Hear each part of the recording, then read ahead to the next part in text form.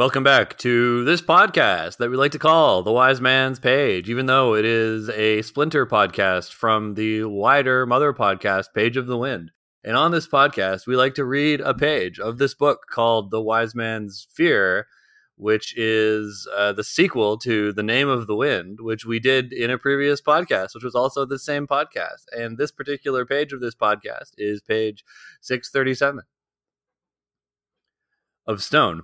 Dispassionate calm can be a useful frame of mind, but it does not make for a compelling performance. I played for hours, and by the end of it, I felt like myself again. By which I mean I could look at Felurian with no more reaction than you might normally feel looking at the most beautiful woman in the world. I can still remember her, sitting naked among the cushions, twilight-colored butterflies dancing in the air between us. I wouldn't have been alive had I not been aroused. But my mind seemed to be my own again, and I was grateful for that. She made a disappointed noise of protest as I set the lute back into its case. "Are you weary?" she asked, with a hint of a smile. "I would not have tired you, sweet poet, had I known." I gave my best apologetic smile. "I'm sorry, but it seems to be getting late." Actually, the sky still showed the same purple hint of twilight it had since I first woke, but I pushed on. "I'll need to be moving quickly if I'm to meet..." My mind went numb as quickly as if I'd been struck a blow to the back of my head. I felt the passion fierce and insatiable. I felt the need to have her, to crush her body to mine, to taste the savage sweetness of her mouth. Only because of my arcane training did I hold on to any concept of my own identity at all. Even so, I only held it with my barest fingertips. Felurian sat cross-legged on the cushions across from me, her face angry and terrible, her eyes cold and hard as distant stars. With a deliberate calm, she brushed a slowly fanning butterfly from her shoulder. There was such a weight of fury in her simple gesture that my stomach clenched and I realized this fact. No one ever left Felurian. Ever. She kept men until their bodies and minds broke beneath the strain of loving her. She kept them until she tired of them, and when she sent them away, it was the leaving that drove men mad. I was powerless. I was a novelty. I was a toy, favorite because it was newest. It might be a long while before she tired of me, but the time would come. And when she finally set me free, my mind would tear itself apart with wanting her. That's the page. My name's Nick. I'm Jordana. I'm Jeremy. It's so scary. Yeah, this is my favorite kind of fantasy fae, where they are both beautiful and terrifying, and their passions and their whims can change from instant to instant. I love it. I love it so much. We've had a hint of this with Bast at the end of the last book, where we understand that he is a creature of not pure id. I feel like a lot of his training is to learn to kind of mitigate those urges and that id, but he does have a very different sense of morality. And I think Felurian is very similar. I think of Felurian as being even less, not like, I'm going to say civilized, but I don't really mean that. I mean, like, Felurian is more of an energy, more of a force of nature, an elemental than Bast is. Bast's, and actually, now that I think about it, that's the only Fae creatures we really encounter explicitly Fae, since Bast refuses to acknowledge the Cathay as anything related to him. But yeah, we only have these two to kind of draw against. So who knows how much Bast has been influenced by his time among mere mortals. It strikes me that Felurian is a being, like, she can allow herself to be completely ruled by her passions because she's no powerful, that, like, it's not like anything could, like, impose a consequence or a punishment for it on her, right? Like, she's a god, essentially. She can do whatever she wants, and she's the perfect combination of someone with limitless power in her sphere and no one to tell her no. It's almost a little bit like the Twilight Zone episode where there's, like, the little kid who makes things happen just by thinking them, and then everyone in the town that he lives in is terrified of doing anything to make him mad because he'll, like, send them away. Like, it's the same kind of thing. Like, she's not malicious, she's not, like, evil, but she is a kind of childlike id in that sense. Like, she wants what she wants, and if you don't give her what she wants, she gets mad. You mentioned that she's like a god, and I think that's the closest analog Because I'm thinking about like what is her purpose, like where does she sit in we know that there's like a Fae court, right? So like what is her rank? And I get the sense that there is no rank and she sort of fills no purpose. She just like she exists because she must exist. Like as long as there is lust and desire, she must exist. As long as the Fae are creatures, that have wanton affections and so on. Like I feel like she's somehow intrinsically tied to the turnings of the world, and that she exists because she must exist, and that's all there is to it. So I think maybe she is a god in that sense, and maybe this is potentially a clue to the cosmology, because we get a lot of lip service paid to various gods, especially Telu and his angels, and we learn from Felurian that she knows about Jax, and I think Jax is tied to the Chandrian. I guess what I'm trying to say here, although we don't get much proof of it to my memory, is that the kind of creature, the kind of god that Felurian is potentially the same kind of god that Telu is, or even like Haliax is. Like there might actually be a clue to the workings of the greater cosmology in the way that Felurian works. Yeah, I think that Rothfuss has kept as you say, the cosmology or the sort of higher powers of his world deliberately vague and somewhat contradictory, because there's like, as you say, there's like kind of several competing simultaneous sets of belief, right? Or like, sort of powerful supernatural beings, and it's not clear how, are all of them real and distinct from each other? Are all of them real, but they're all kind of the same thing, and people have different names of them or different understandings of them? I think that's one of the big mysteries of this series, and I think that it is something that we'll probably have a clearer understanding of by the end of it, because I do think that's kind of the point, or one of the points at any rate. Jordana, what are your thoughts about this page? I feel like you guys definitely read more into this page than I read into this page. Like I the most I read into this page is she's very scary, and I think that when I first read this, I was like, well, I don't know how he's gonna get out of this one. Like that was essentially my response to this, and I was like, I guess I should read because I have no idea on earth how he could possibly figure this shit out. Like now I know because I've read the book, but like I was just very happy to be like, oh, okay, I guess he's trapped here. Yeah, this chapter is a real like kind of heel turn for Felurian, and it is also a big like cliffhanger chapter ending of like, as you say, like, oh boy, how's Kvothe gonna get out of this jam? Seems like he's pretty screwed. I don't know that I'd call it a heel turn, but it is a reminder of the danger he's in. Even though Kvothe seems to get a handle on it and seems to start understanding the rules, we are reminded that he's still very much a prisoner and very much out of his depth at this time. I think it's also a neat detail that Felurian is consistently described in terms of like the night sky. Like previously, she's kind of been compared to the moon, and on this page, her eyes are cold and hard as distant stars. I think that's like an interesting comparative conceit, because it's used pretty consistently throughout, but it's used in different ways to reflect the different ways Rothfuss wants us to feel, right? It's one thing to compare something, as lovely as the moon, but you can use the same kind of imagery to create a very different kind of mood, and I think that's neat. We also get our first clue to how time works, or rather how space works in the Fae. I'm reminded of the recurring bit in Community, Professor Spacetime. Come, Constable, we haven't much space.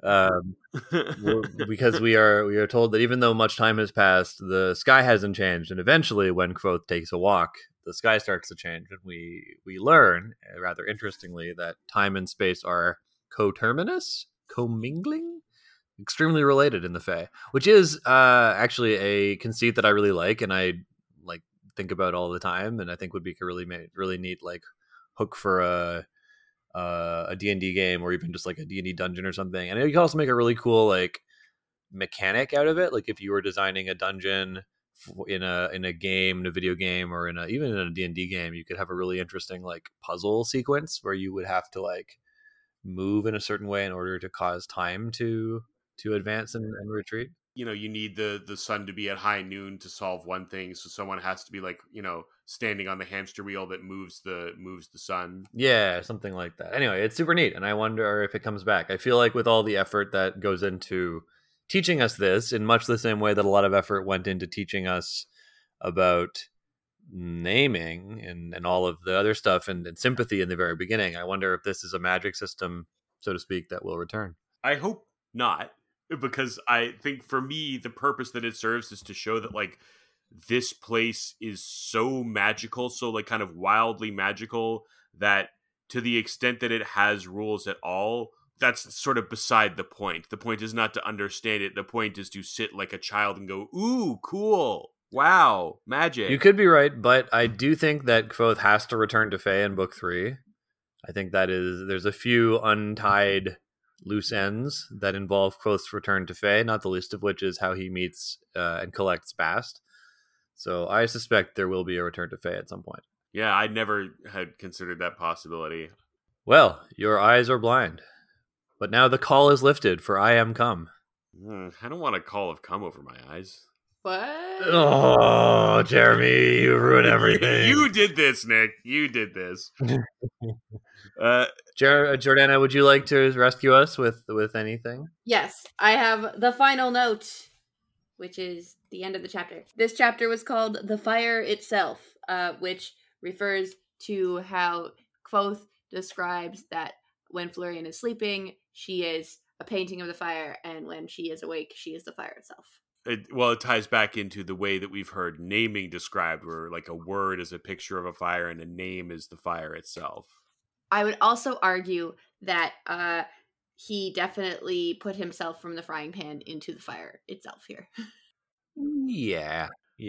That'd be funny if that's... I mean, I am inclined to read a lot into the chapter titles. It would be funny if that's the intention, like, out of the frying pan into the fire itself.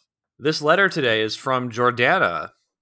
What? And it's called Podcast Expenses. Hello, Nick. Please see below my page of the Wind expense report.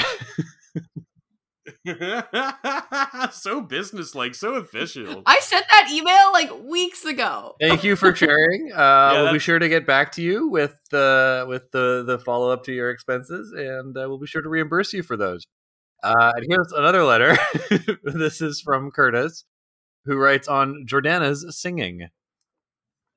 It's not on my expense report? Well, we'll see. Maybe you'll sing about your expense report.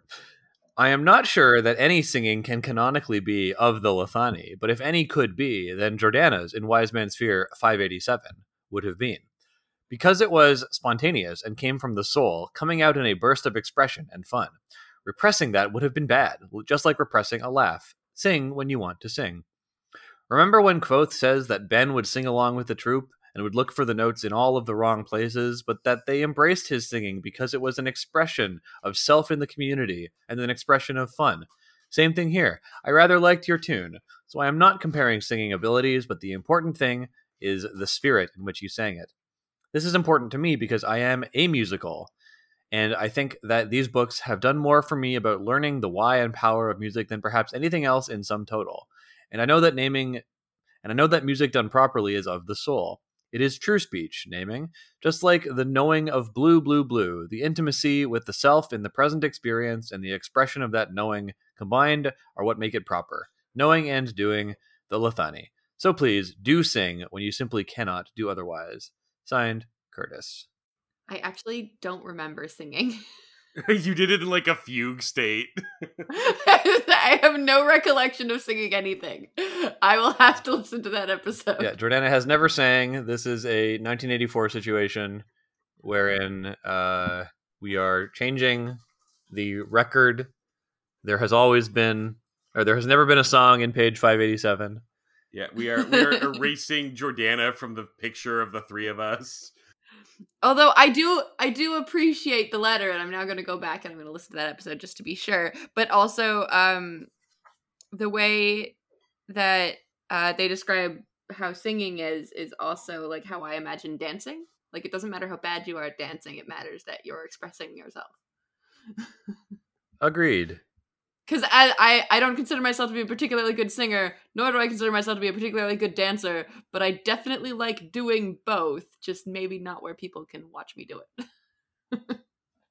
Yeah, it's interesting that you draw the connection to dance. I often think about how, because of my various backgrounds and trainings, I have like worked in, or at least encountered in great detail, almost every form of fine art except for dance. So I sort of can see the seams a little bit, and I feel like I'm able to critique with some measure of understanding almost every form of fine art.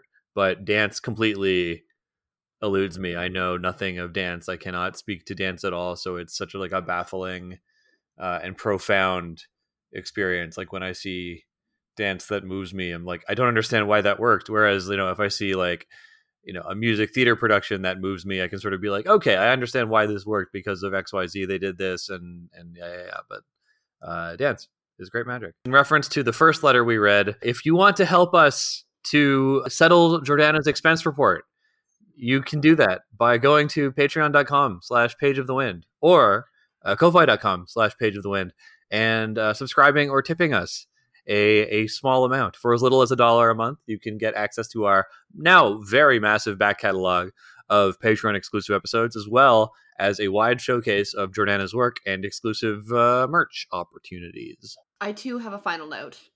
However, it regards our vacation. Oh, yes. Go ahead. I'm all about expense reports and vacations. It's very business-like today. Yeah, extreme business podcast. I'm not going to say it. You're going to say it. I'm just reminding you to say it. Oh, okay. Well, yeah, listeners, if you weren't aware, we are going to take a summer hiatus. We are going to stop our current season at the end of chapter 99, and we're going to pick up where we left off at the beginning of September. So regular listeners, you will not have access, you won't be getting new episodes for that time. Patron subscribers, you will still get your monthly patron episodes and all the associated bonus gobbledygook. And you'll all be able to enjoy us when we return. We're rested and refreshed, ready to rock and roll on September the 1st. Very well. Is that acceptable business, Jordana? Yes, acceptable business. Business has been complete. All right, we can put business Jordana back into her coffin, sealed away beneath a crossroads. In the bottom of Omethai Manor. Yes. Sort of a demi-lich figure inside a tomb of horrors. They come out once a month around bill time. May no one put the gems back in her eyes until tomorrow's page. The Wind.